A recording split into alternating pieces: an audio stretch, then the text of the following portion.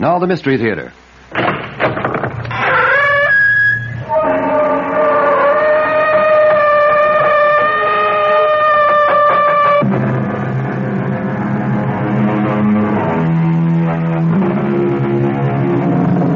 Come in. Welcome. I'm E.G. Marshall.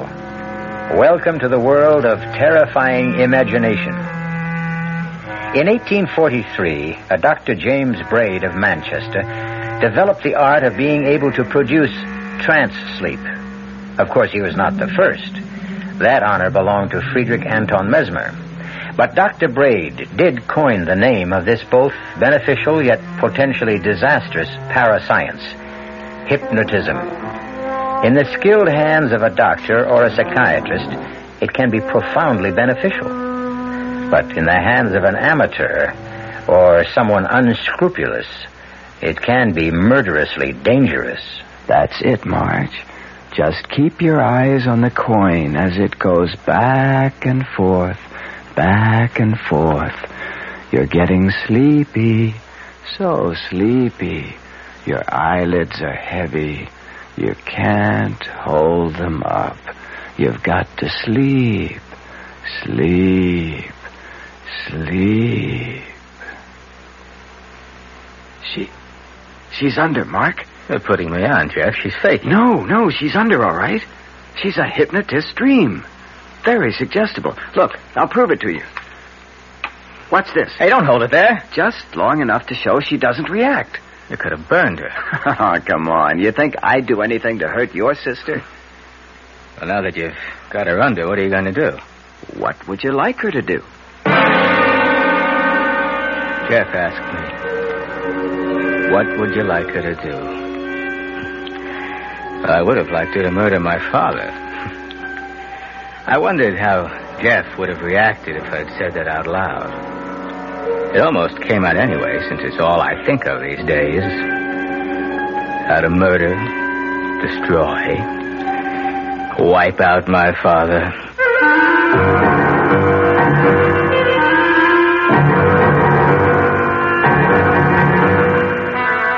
Our mystery drama, Murder with Malice, was written especially for the Mystery Theater by Ian Martin and stars Marcia Rod and Ira Lewis. It is sponsored in part by New Sugar-Free Diet 7-Up and Buick Motor Division. I'll be back shortly with Act One. When you feel like having a cold Budweiser, do you automatically reach for a glass? Well, sure, Bud's a great beer any way you drink it. But without a glass, you're really missing something. Now, take that wonderful Budweiser head of foam, for instance. Those bubbles, tiny though they are, still amount to something pretty special at the top of your glass. Taste appeal and eye appeal. Two results of exclusive Beechwood aging and natural carbonation.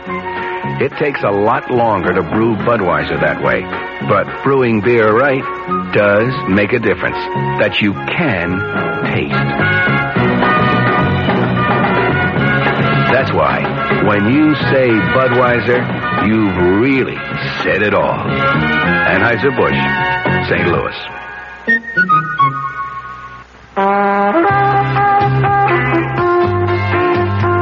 North Jersey is certainly getting a higher yield this season, especially with Suburban Savings Special High Yield Savings Certificate that you can raise for fun and profit. All you have to do is plant a modest $2,500 minimum in Suburban's limited issue 7.50% savings certificate. Then put your certificate in a nice, safe place. Suburban takes care of the rest by compounding interest continuously from day of deposit paid quarterly. You'll get a nice, healthy 7.90% effective annual yield on your 7.50% savings certificate when you let it grow from 4 to 10 years. Early withdrawal prior to maturity is, of course, subject to a substantial penalty. So for a nice, healthy 7.90% annual effective yield, grow Suburban's 7.50% savings certificate for fun and profit at any Suburban savings office in northern New Jersey.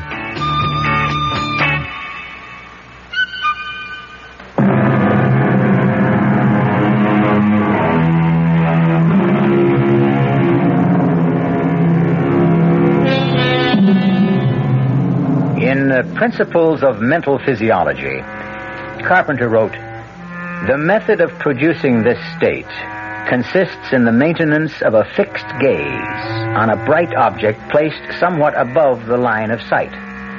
A light behind the subject shining on the bright object, a coin, a jewel, a small mirror, is very helpful, and a darkened room. Once the subject is in the trance, he or she is open to post-hypnotic suggestion. Luckily for our peace of mind and their father's health, Marge is the subject, and not the bloodthirsty Mark." Ever since I can remember, I've hated my father and feared him. But never more so than these last 2 years, since he killed my mother. I'd like to kill him, but I haven't the guts. Well, what, Mark? Huh? Well, what do you mean, what? What do you want me to ask Marge to do? Don't tell me I put you into a trance, too. No, Look, what sort of thing can I ask? Anything within reason. I mean, she won't do anything to hurt herself, or to hurt someone else, or steal, or anything that goes against her natural instincts. Let's keep it simple. You know what you ought to ask her to do? What? Marry you. She's got a chance to shake this scene and have some kind of decent life of her own and get away from that monster upstairs, and she won't take it. She loves her father. That murdering... Hey, come on, take it easy, Mark. He killed my mother. It was a car accident. He was going 90, and he was drunk when they crashed. It's a miracle anyone came out of it alive. It's a pity it had to be him. He got off lucky. Lucky? A shattered pelvis? Condemned to drag himself around on canes for the rest of his life? I hope he never knows a moment when he's not in pain. Hey, Mark. Come on, let's knock it off. I want to bring Marge out of the trance. Well, wait a minute. We've got a bet going here. You claimed you could prove post-hypnotic suggestion, didn't you? Yeah? Well, suppose you... Damn, that grandfather clock drives me crazy. Old man's pride and joy hasn't missed a chime since the day he was born. Did it wake Marge? No. She'll stay under till I bring her out of it. What were you going to say before? Well, suppose you were to tell Marge to hit up the old man for $5,000 tomorrow at breakfast. Would she do it? Well, she might if she thought it was justified. Well, tell her I need it to pay off some debts. Do you? What's the difference? She won't get it. No, Mark, I'm sorry. No go. Now, if you want Marge to try to get money for you, you ask her directly, when she's fully conscious. Like I figured, the two of you are just putting me on. Oh, no, I'll prove that to you. Marge? Yes? I want you to do something for me tomorrow morning. All right. What time's breakfast? 9 on the dot. Another of the old man's fetishes. Okay. Now, Marge, I want you to come down and be at the breakfast table at 2 minutes to 9 tomorrow morning. Then, when the clock strikes 9, on the last chime, no matter what's going on, you will say, "Hickory-dickory-dock. The mouse ran up the clock. The clock struck 9, and I feel fine. Hickory-dickory-dock." And you won't remember you said it. Will you do that? Yes? You won't forget. No. Now, you've been having a nice rest. But it's time to wake up and feel refreshed and relaxed. You will wake up when I say now. Now. I feel as if I... What are you staring at? The two of you. Jeff, did it work? Mm-hmm. You really put me under? For about 10 minutes. Oh, that's scary. You know, why, if you can make me draw a blank like that, you can make me do anything. Oh, no, don't worry. I couldn't make you do anything you didn't really want to. I should hope not. Where did you learn this handy little parlor trick? I once took some courses in parapsychology. Do you feel relaxed, Marge? Is your headache gone? I have to admit I do. And no headache. I really feel as if I'd had a whole night's sleep. You're a master magician. No, anyone can do what I did, provided he has the right subject, and that person is willing. Not that I'd advise it, though. It's a dangerous thing to fool around with. But Your friend uses it in his practice. Dr. Frank? Oh, yeah. Occasionally, if it's indicated. Actually, he's relatively conservative for a psychiatrist. I don't need him. Well, honey, I'd like to see you get rid of those headaches. I'm not a candidate for the couch yet. Well, I guess I'll hit the sack. Thanks for the fun and games. Good night. Night, little brother. Night, Mark. Little brother? Didn't you ever know? I was the first twin to arrive. It's only one of Mark's resentments. He's the one who really needs analysis. Marge, Mark's problems are his own. Yours are something I want to see solved. I don't know why you waste your time with me. If I had any sense in this mixed-up noodle of mine, I'd marry you, have 4 children, and live happily ever after. But I just can't. Because you feel yourself tied to your father. I can't leave him alone, Jeff. I love him. I think, for your sake, Jeff, you'd better forget me. Will you do me one favor first? Will you just go to see Dr. Frank for a few visits? You think I'm that bad off? Well, Marge, you've been pretty mixed up ever since the accident. I know. Okay, Jeff. Maybe you're right.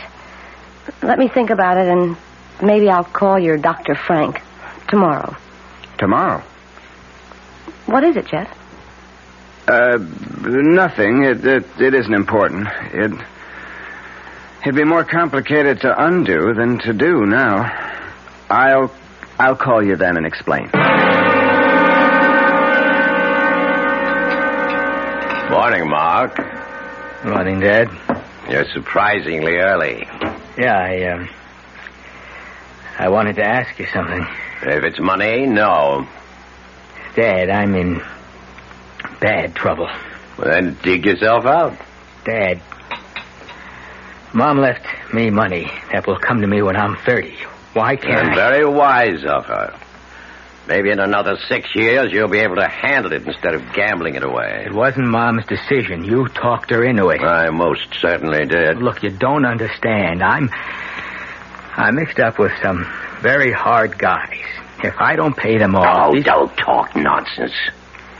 They'll wait for that money. Good morning, Marjorie. Morning, Dad. Mark, am I late? No, dear, it's just 2 minutes to 9. Sit down. Have your orange juice. I'll pour the coffee first. You sound very chipper. Yes, I had a wonderful sleep last night. Relaxed as a kitten. I wish I could say the same. Well, that's what comes of having a guilty conscience. And what about yours? I wanted to shout at him as I pushed my chair from the table violently and went to the sideboard. I was seething with hate at his smug self-righteousness. Guilty conscience. If he only knew how guilty, how much I wanted him dead. Serving breakfast plates for Marge and me gave me time to regain control. Then the clock began to strike 9, and my mood improved. A small revenge, but if Jeff's trick worked, at least I'd see the pompous old ass look foolish for once. What time did Jeff Henderson leave last night? I think I'm old enough not to have to answer questions like that. Well, I think I have the right to ask any questions I want to in my house. Because I want to know if you're thinking again of marrying Jeff. Hickory dickory dock. The mouse ran up the clock. The clock struck 9 and I feel fine. Hickory dickory dock. What? What did you just say, Marjorie? Me? I didn't say anything. I just asked you a perfectly reasonable question, and you replied with a silly nursery rhyme. Nursery rhyme? Dad, I don't know what you're talking about. I didn't... She doesn't know. She said it. Keep out of this, Mark. It was post-hypnotic suggestion. It was what? Marge had one of her bad headaches, and Jeff thought he could cure it by hypnosis. And he did. But what's this about... Hypnosis? Marge, I must say I didn't think you'd be this foolish. I don't want Jeff Henderson in this house again. Dad, I'm the one the trick was played on. Where's your sense of humor? I haven't had any sense of humor since I lost your mother. No, don't help me. I don't need anyone. I can manage by myself. I don't expect it from my son, and I don't ask it from you, Marge. Dad, Oh, let him go, Marge. He's only looking for sympathy. Why do you have to be so hard on him, Mark? Because I hate him. I always have. Mark, he's our father. I love him. Well, maybe we're not... What do they call us? Enzygotic twins, after all, huh? I mean, I guess we came from two different eggs because the only thing I want him to be is dead. I think maybe we both need psychiatrists. I'll get it, Williams. Yes? Are you Mark Prentice? Yes. Well, open up, fella. Let me in. Oh, now, you don't want to see artillery, do you? Benny? Yeah. He sent me. What do you want? Oh, boy. Benny must be going soft. He lets you into him for 15 big ones. Now, look. I'm going to pay him. Oh, I know you're going to pay him. But when? Like, what's on account? I haven't got anything right now, but Benny knows that I come into my own money when I'm 30. You got 2 weeks, fella. 2. For whole account. Otherwise, a couple of broken legs, a little treatment around kidneys, you carry the rest of your life. And we'd still be waiting for the payment. You get the message? I'm scared. And I've never been so scared in my life. And I'm caught. They mean business. And I'll never change my father's mind. I'm going to have to kill him. But how? How?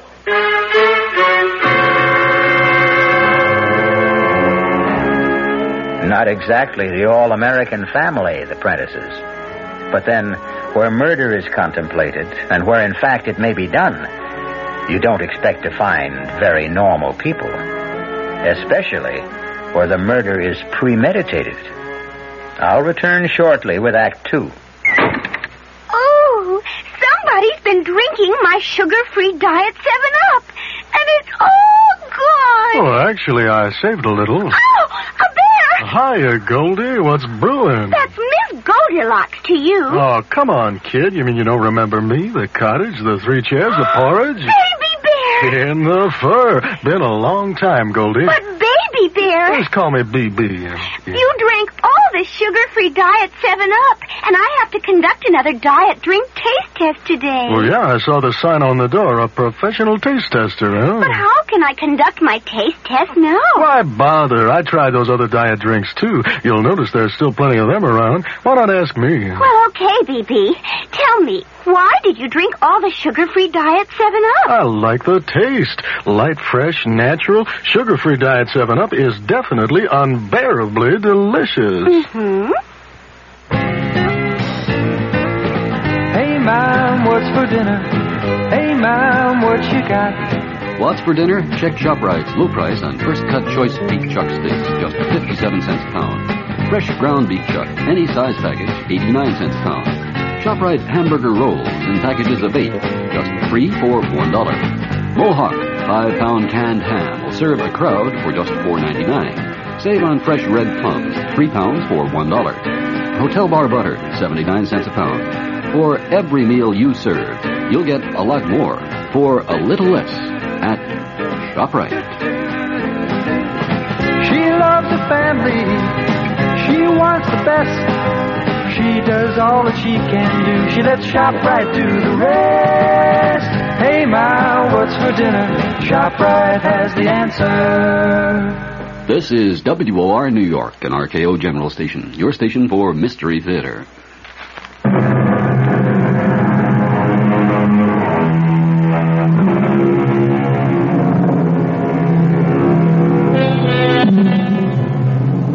Almost 2 weeks have passed, and Mark has not been able to take any action towards solving his problems.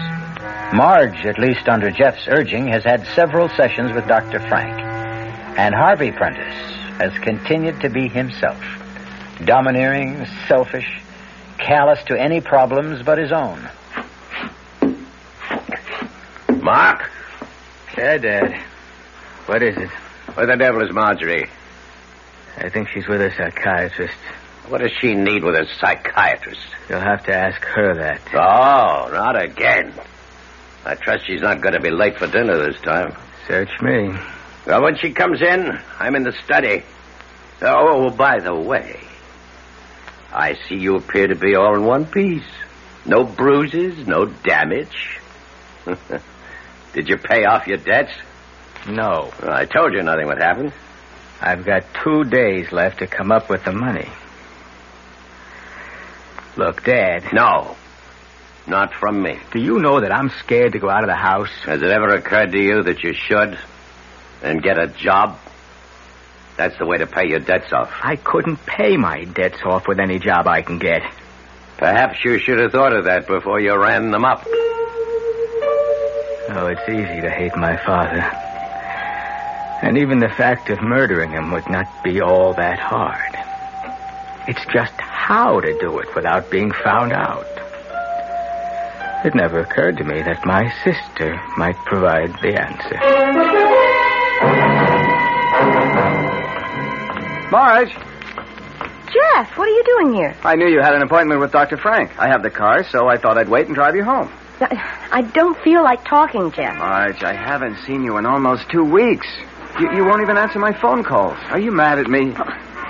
Not exactly. Is it that silly stunt I pulled with that post-hypnotic suggestion? No. It's ever since that evening. I know. All right. Let's get in the car and you can drive me home. Sure.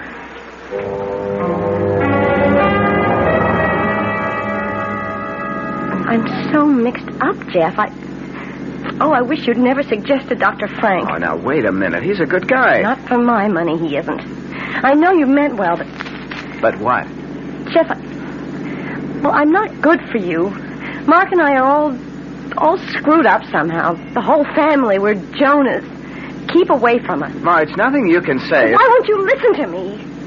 I don't want to see you anymore. I can't. There's nothing to explain, and I have such a headache. Well, maybe I ought to stay and give you another hypnotic treatment. No. Nobody else is getting inside my head anymore but me. Please, let's just make this goodbye. I don't want to see you again. Marge, wait a minute.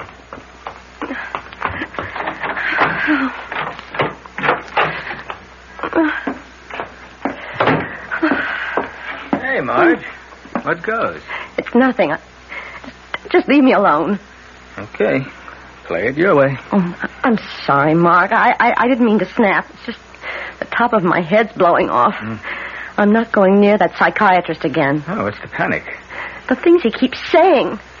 I think he's the crazy one. How come? Well, I'm not going to go through all the double talk about the id and the super ego and the ego, but what he finally got around to saying was that I was jealous of Mother. And because Dad put her first, I hated him and wanted him dead. Well, he's got the wrong twin. But how could he say such a thing to me when I literally gave up Jeff to take care of Dad? Search me. I mean, honestly, I thought an Oedipus complex was strictly from the ancient Greeks and for doctors talking to each other. Can you imagine me supposed to hate my father? How could you hate Dad when you dropped everything to take care of him ever since Mom died? See, that's because I'm supposed to have a fixation. And it's only guilt that holds me back from destroying him. What? He says that deep down in my subconscious or whatever, I really want to commit murder. You sure you know what you're saying? I know what Dr. Frank said. That I'll never get rid of my headaches till I get rid of my guilt feelings. And to get rid of those, I'll have to kill him. Dad? That's right. Well, there's a quicker way to get rid of headaches than that. How? Well, get old Jeff back to hypnotize you again. No. Jeff and I are through. I told him that tonight. Well, if you really want to get rid of the headache, well, I could have a shot at the hypnosis route. Jeff said anyone could do it. No, thanks. I'm taking my headache to bed. I won't be down for dinner. Of course, I didn't have the idea right then. But some instinct was nudging me that somewhere, somehow, there was a way out for me. But before I could follow the thought through, the phone rang. Yeah, hello? Hello, Mark. Look, I'm working on it. I think I've got a way to... Benny says you got till day after tomorrow. And then you have time. Well, maybe I could raise, You better raise it off, though. Because that's when Uncle Benny's calling it in. Or the deep six. Hey, mister. Who's on the phone, Mark? Someone for me, Dad. Did I hear your sister come in? Oh, yeah. Yeah, a few minutes ago. Well, did you tell her I wanted to see her in the study? No. Damn it, face me when I talk. Why not? Because she didn't want to see you. She wasn't feeling well. She went up to bed. Before dinner? She said she didn't feel like eating. And neither do I. Well, what's the matter with you? I'm scared, Dad. That's what's the matter. I'm scared so bad I'm sick. Why? That was some hard guy on the phone. Benny's man. Who's Benny? The man I owe money to. Look, you've got to let me have it. No. You don't understand. If I don't come up with it the day after tomorrow, they could kill me. Don't be ridiculous. All I'm asking is to give me my part of the money that Mom left. Marge got hers. Marjorie could be trusted. You cannot. Please. I'm not your mother, Mark. You haven't got her around to bail you out anymore the way she used to. This time it's your problem and no one else's. The only way you'll ever get any money out of me beyond living expenses is over my dead body. The only way I ever wanted it from him. Over his dead body. And suddenly, at last, I could see the way to do it. Dinner was eaten in stony silence. Just the two of us. After it, my father went back to the study for coffee and brandy. I sneaked upstairs to my father's bedroom, which had been my mother's, too, and searched quickly through her drawers to find what I wanted.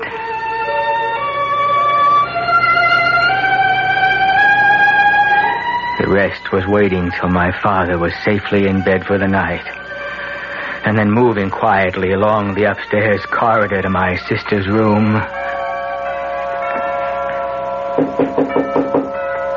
Who is it? Mark.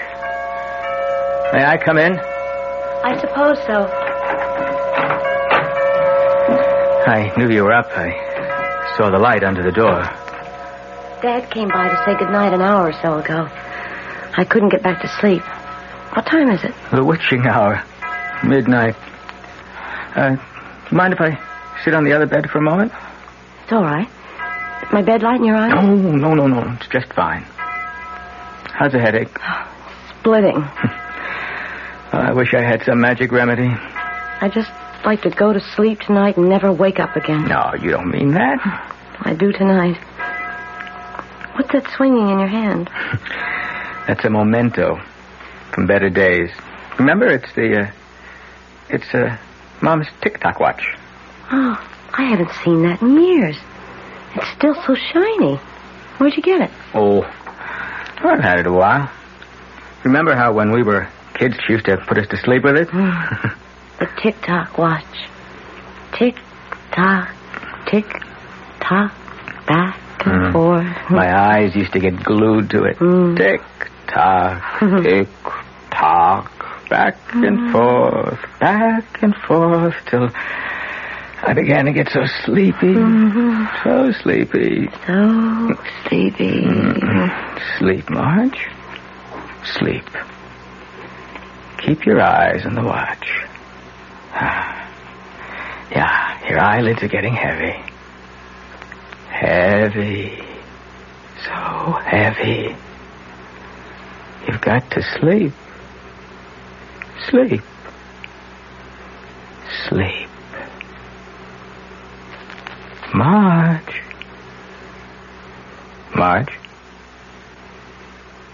I can't believe it.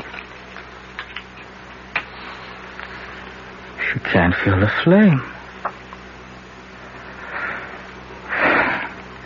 Marge, you're asleep. But you can hear me. Yes, I hear you. Who am I?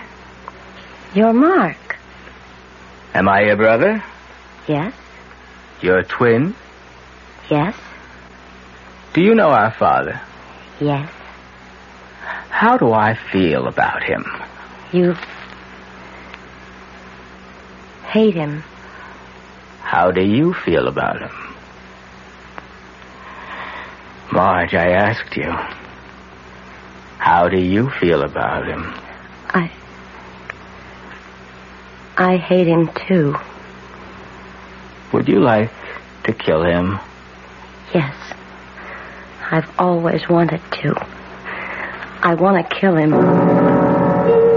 I could hardly believe my luck. And just in time to save my neck. The perfect weapon for the perfect murder. My sister. But did I dare to use it? To hurt her instead of being hurt myself? What would they do to her? What would happen to her if I did what I was planning? And would it even work? What were the odds on the biggest gamble I would ever take in my life?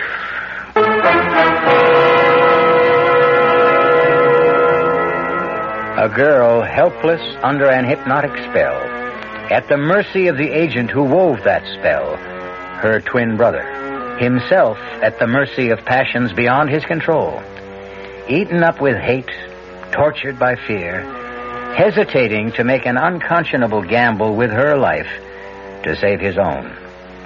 I'll return shortly with Act 3. I'd like to describe a car to you. See what you think of it.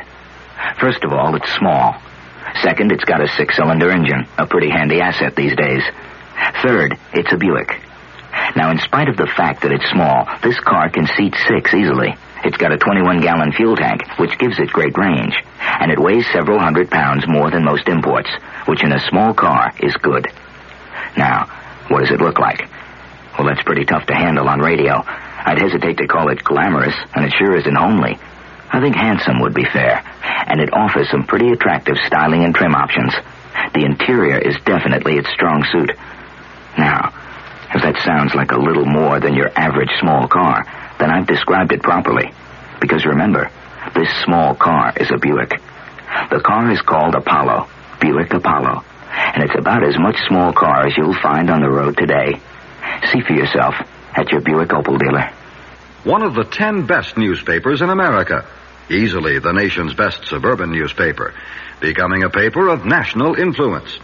These words are from a recent issue of Time magazine. The newspaper described is Newsday, the Long Island newspaper. On the basis of editorial excellence, Time magazine selected the 10 newspapers in America that stand out above the rest. One of them was Newsday. Because, as Time noted, Newsday combines solid local coverage with ambitious national and international undertakings. And because Newsday meets Time's other criteria for excellence, it's entertaining and informative. It conducts extended investigations and offers a range of different opinions in its editorial pages. Have Newsday delivered right to your door with no service charge, and see why it's one of the 10 best papers in America. Newsday, Long Island's own newspaper.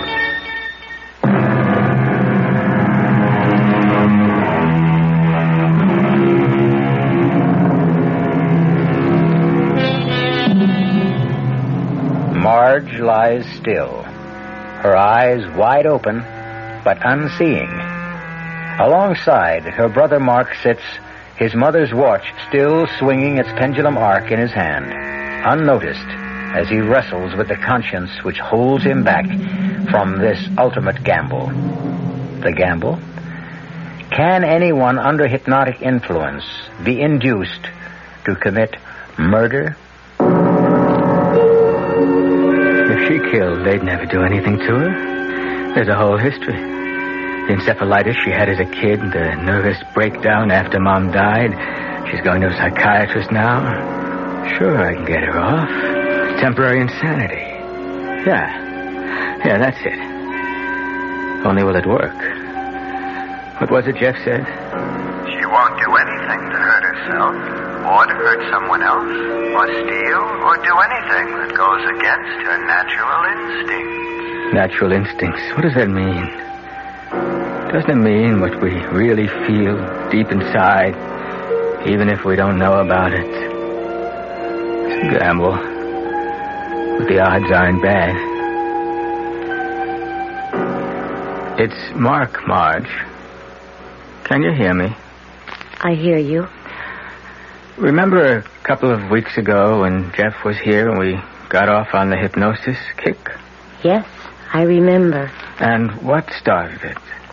I don't know. I think, yes, talking about being kids. Remember how even then Jeff was into the psychic bit? Yes. The funny cards and guessing and trying to reach each other's minds. And who was the best? We were. Why? Because we're twins. Twins go together. Remember how we always liked the same things?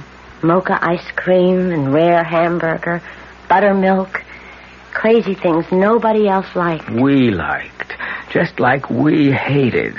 What did we hate? You know. Coffee, half and half, and hot dogs without relish, and people who lie or cheat or murder. Murder? Like Dad. He killed Mother, didn't he? There was an accident. He was too drunk to drive the car. Didn't you hate him after the accident? I don't know. Don't you hate him now? Yes, I hate him. Would you like to see him dead? Would I? I would. And we're twins, remember? Yes, twins. We always think alike, right? We always think alike. I want to kill him. Don't you? I want to kill him. Then listen. Tomorrow night he'll go to bed early. He'll be fast asleep by 10 o'clock, you understand? Fast asleep by 10 o'clock. I can promise you that. I won't be here. But when the grandfather clock strikes 10, you're going to go to the dining room, right? When it strikes 10, I go to the dining room. In the sideboard drawer. You know which one. His dad's carving knife. The one he keeps honed to a razor's edge with the sharp point, remember? I remember. The carving knife. Right. And then go to his bedroom and plunge it into his chest. Listen to me, Marge. You'll be doing what you always wanted to do. You'll never have headaches anymore because the guilt will be gone. You'll be destroying him just as you've always wanted to do. Killing what you hate, what I hate. Killing all the hate in our hearts. You understand? When the clock strikes 10 tomorrow night, I am to get the carving knife and take it upstairs and plunge it into Dad until he is dead. And when you wake up in the morning, you won't remember any of this. I didn't sleep much that night, and next day was an endless nightmare. By the time dinner was over, I was a wreck. But the real strain was just beginning. No, it was no sweat to slip the barbiturate in Dad's coffee, and later to help him up to bed, half comatose, and get him settled snoring for the night. It was after the clock chimed 8:30 that I finally left the house to establish my own alibi.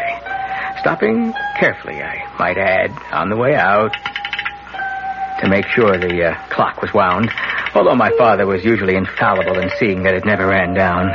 And then I left the house.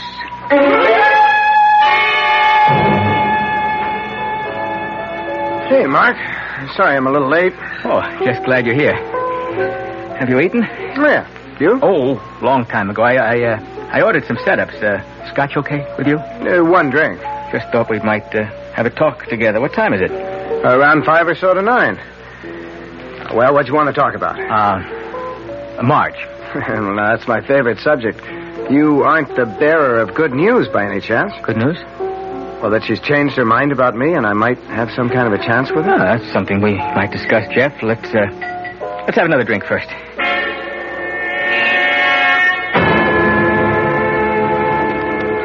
was I? Don't you think you should go a little easy on the drinking, Mark? Hey, if I want to get drunk, I'll get drunk. Not with me, Buster. All right, okay, so I'm sober. Where was I? Well, you were trying to explain something about your sister, which is the only reason you're holding me. Oh yeah, Marge, yeah. You know, you don't stand a chance as long as Dad's around. Yeah, I'm aware of that problem. Well, supposing it suddenly didn't exist anymore, supposing there wasn't my father. If that's your only question for the evening, maybe we ought to order another drink.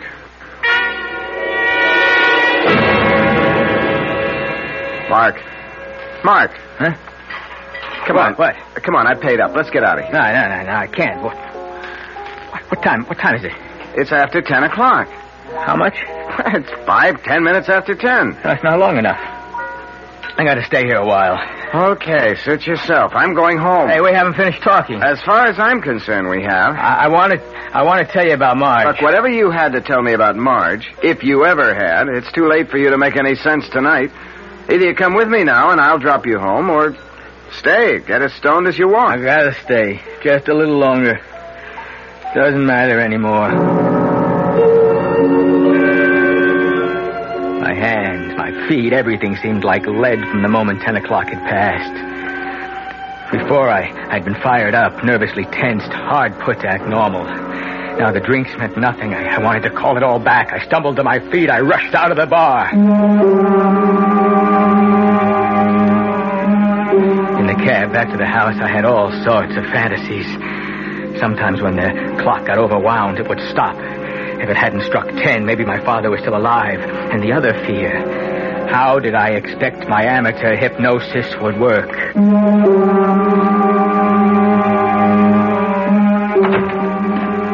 In the house, empty. I was conscious of the echo of its sighs for the first time.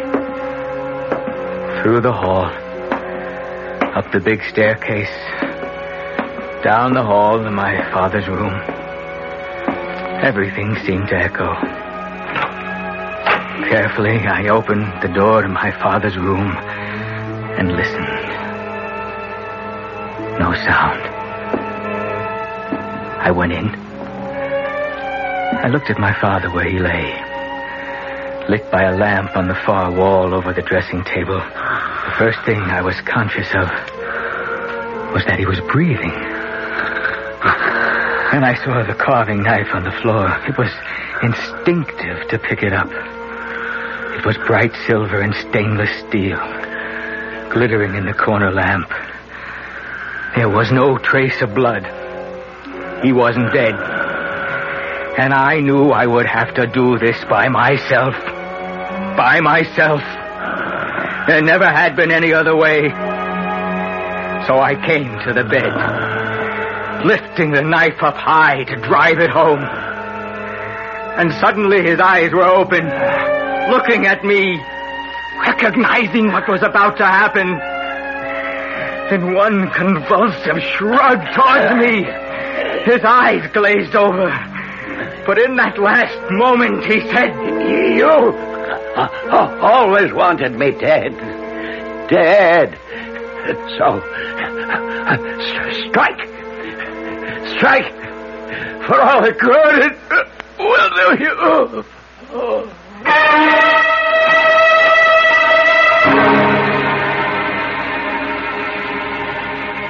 So he's dead, as you wanted him to be. I don't have to listen to you. Oh, yes, you'd better listen to me. What you tried to do to your sister is beyond belief. She hated my father as much as I did. Your thumbnail psychology is about as successful as what you know about hypnotism. Oh, you put Marge to the acid test, and your hypnotic suggestion worked just as you planned it, up till the last moment. How do you know? Because your sister ran to me for help. At the last moment, she couldn't force herself to turn against love. Not for this one man, or me, or you, but just the fact that she was human and normal, and hate was no part of her, but love was. So she dropped the knife and ran to you. Well, you dropped it too, didn't you? When it came to the test, you could no more strike than Marge. Could you? I'll never know. He died before I had the chance. A massive stroke had caused my father's death before I had a chance to kill him. But if I wasn't guilty in fact, I certainly was in intention. And to achieve his death, I would have tried anything within my power. I was lucky to get off scot-free, I thought. And I directed my entire estate be left to my beloved daughter Marjorie, subject to all the provisions to protect it and her from my son Mark, to whom, with all my heart, I leave nothing, not 1 cent. As attorney for the estate, Mark, I'm going to make sure your father gets his wish. Oh, sure, big deal.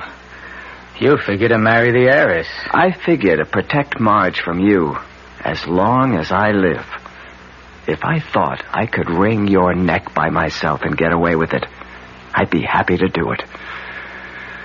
Luckily, I don't have to worry. No dough, brother. Not a penny. Go pay your debts.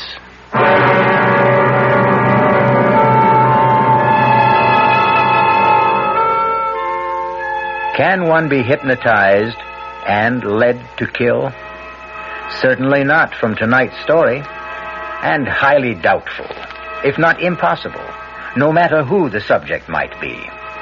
But just in case, I hope we have all learned that it is nothing to meddle with for the uninformed. Like all special areas in life, it should be used by the expert, only in cases of special need.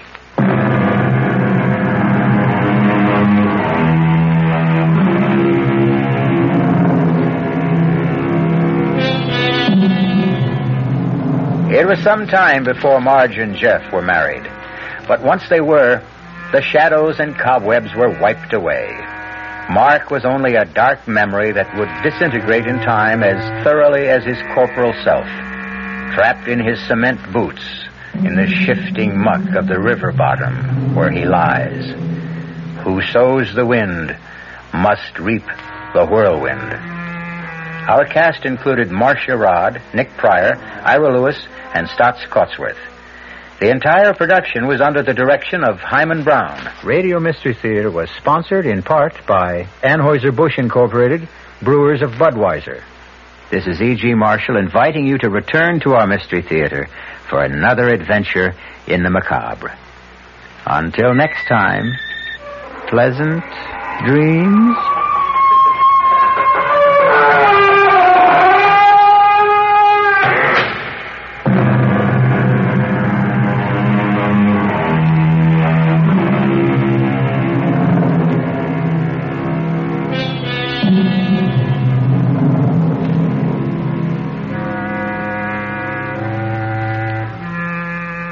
The preceding Mystery Theater program was furnished by the CBS Radio Network.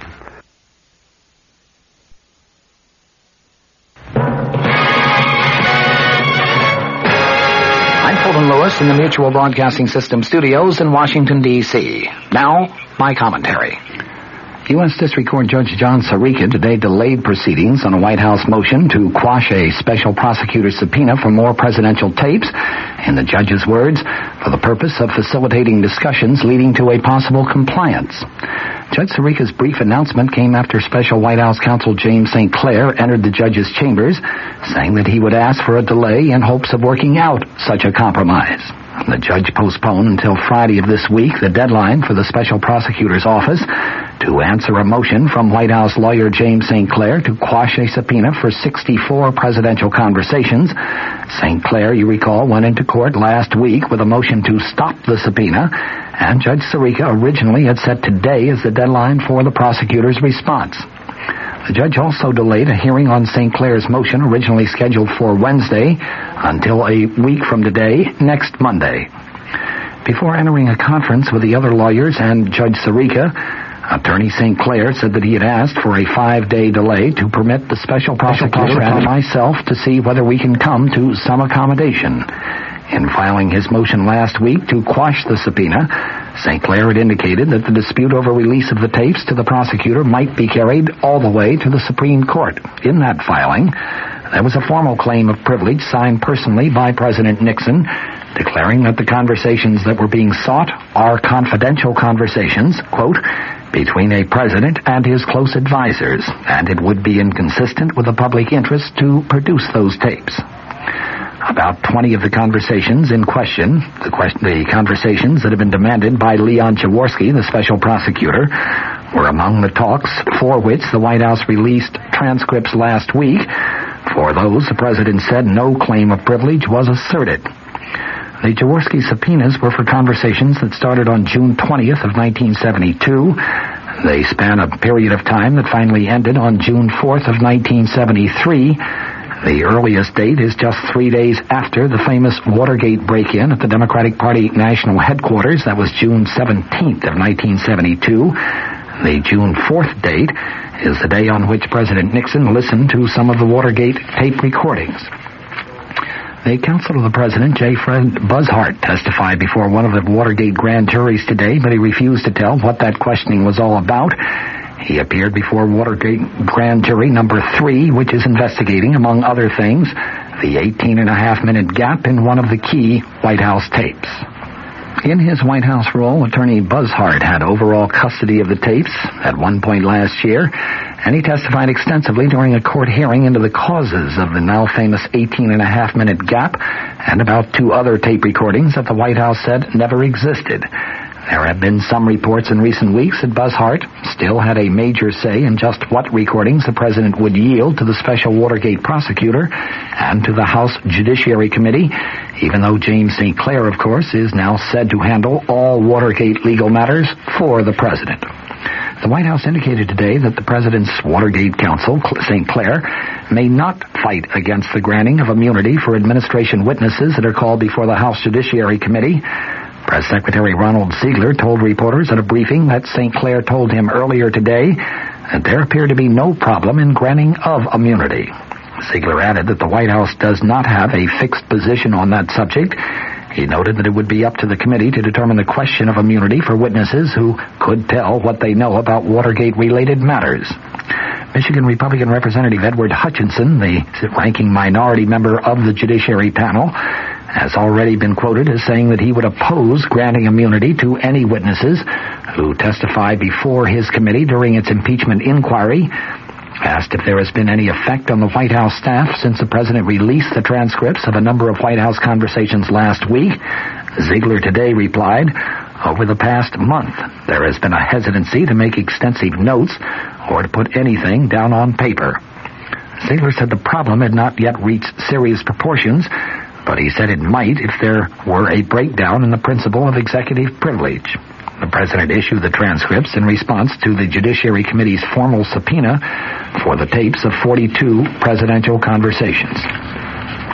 Herbert Kalmbach has testified of a midnight meeting at which he said a top dairy cooperative official was told that milk prices would be increased and that the White House wanted confirmation of a $2 million campaign pledge. Kalmbach, of course, is a former campaign fundraiser for President Nixon. He has said in secret testimony that the session took place on March 24th, 1971, in his suite at the Madison Hotel here in Washington. Milk price supports were increased just the following day.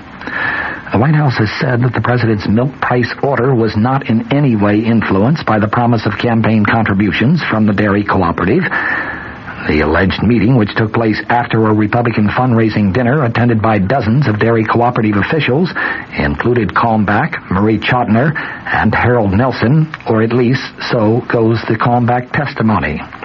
Chotiner had quit 3 weeks earlier as the president's special counsel and had just entered private law practice where he was receiving a retainer of $57,000 a year paid by the nation's largest dairy cooperative, the Associated Milk Producers Incorporated. Nelson was the chief executive officer of that cooperative.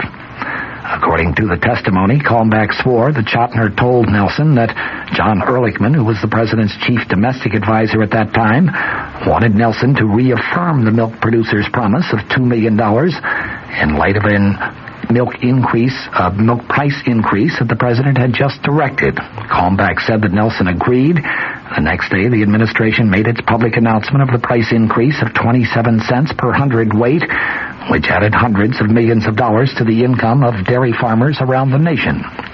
Colnick's testimony was given about 6 weeks ago to two investigators for the Senate Watergate Committee, Alan Weitz and David Dorson.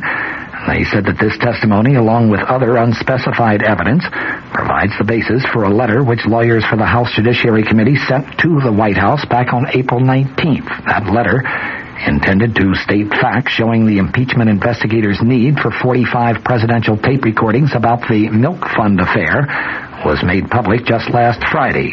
It said, among other things, that on March 24th, 1971, quote, Mr. Murray Chotiner stated to several dairymen that Mr. Ehrlichman expected the dairy industry to reaffirm its $2 million commitment in light of a forthcoming increase in milk price supports.